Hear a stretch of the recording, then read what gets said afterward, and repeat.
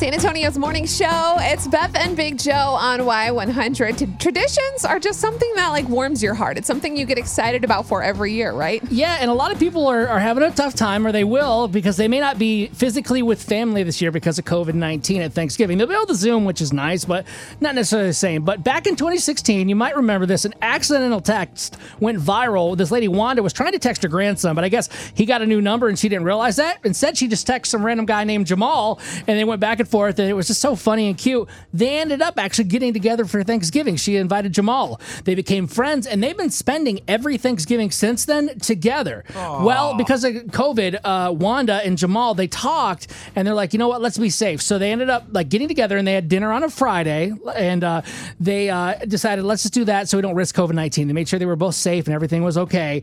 And, well, this year is a little bit different because Wanda's husband, Lonnie, actually passed away in April. He had COVID-19 and sadly passed away, but they ended up getting together. They kept the candle lit and a photo of him there, and they were talking about how Lonnie was they want them to be positive and move on. Like, if he was still here, he doesn't want them to be mad or sad. They just want him to continue, and that Lonnie was really proud of those two, Wanda and Jamal, of coming together and just setting such a great example. Right. Yeah, they were really happy with that.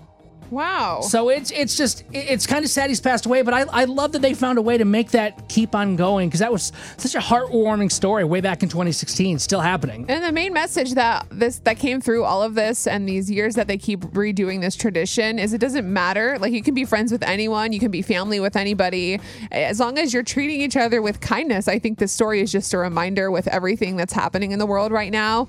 What about just being kind to people? What about including everyone? Yeah. What happened to just the simplicity of being nice? And obviously with COVID-19, you can't just invite everyone over. Oh, for sure. But there's ways to still include people who might not be able to travel, to see their families, not only are you going to try to do a Zoom with your family, right? I'm going to try to reach out to my mom and grandma on Zoom. We'll figure it out somehow. You can also spend time with your friends and other people on Zoom still. You can have a whole day of, chit-chatting and catching up with people and just making it all about family and friends and you and Lindsay and still be safe. And I think the biggest thing too, Beth and Chris, to take out of this is this a simple text, the way it went from accidental to having a nice conversation. That little message, if you want to text somebody, hey, happy Thanksgiving, I hope you're well, or I'm thinking of you, that can make such a huge difference, and it may not even seem like it at the time. Yeah, absolutely. So hopefully that's a little motivating story, some good news as we get ready for Turkey Day. So happy Thanksgiving, everybody.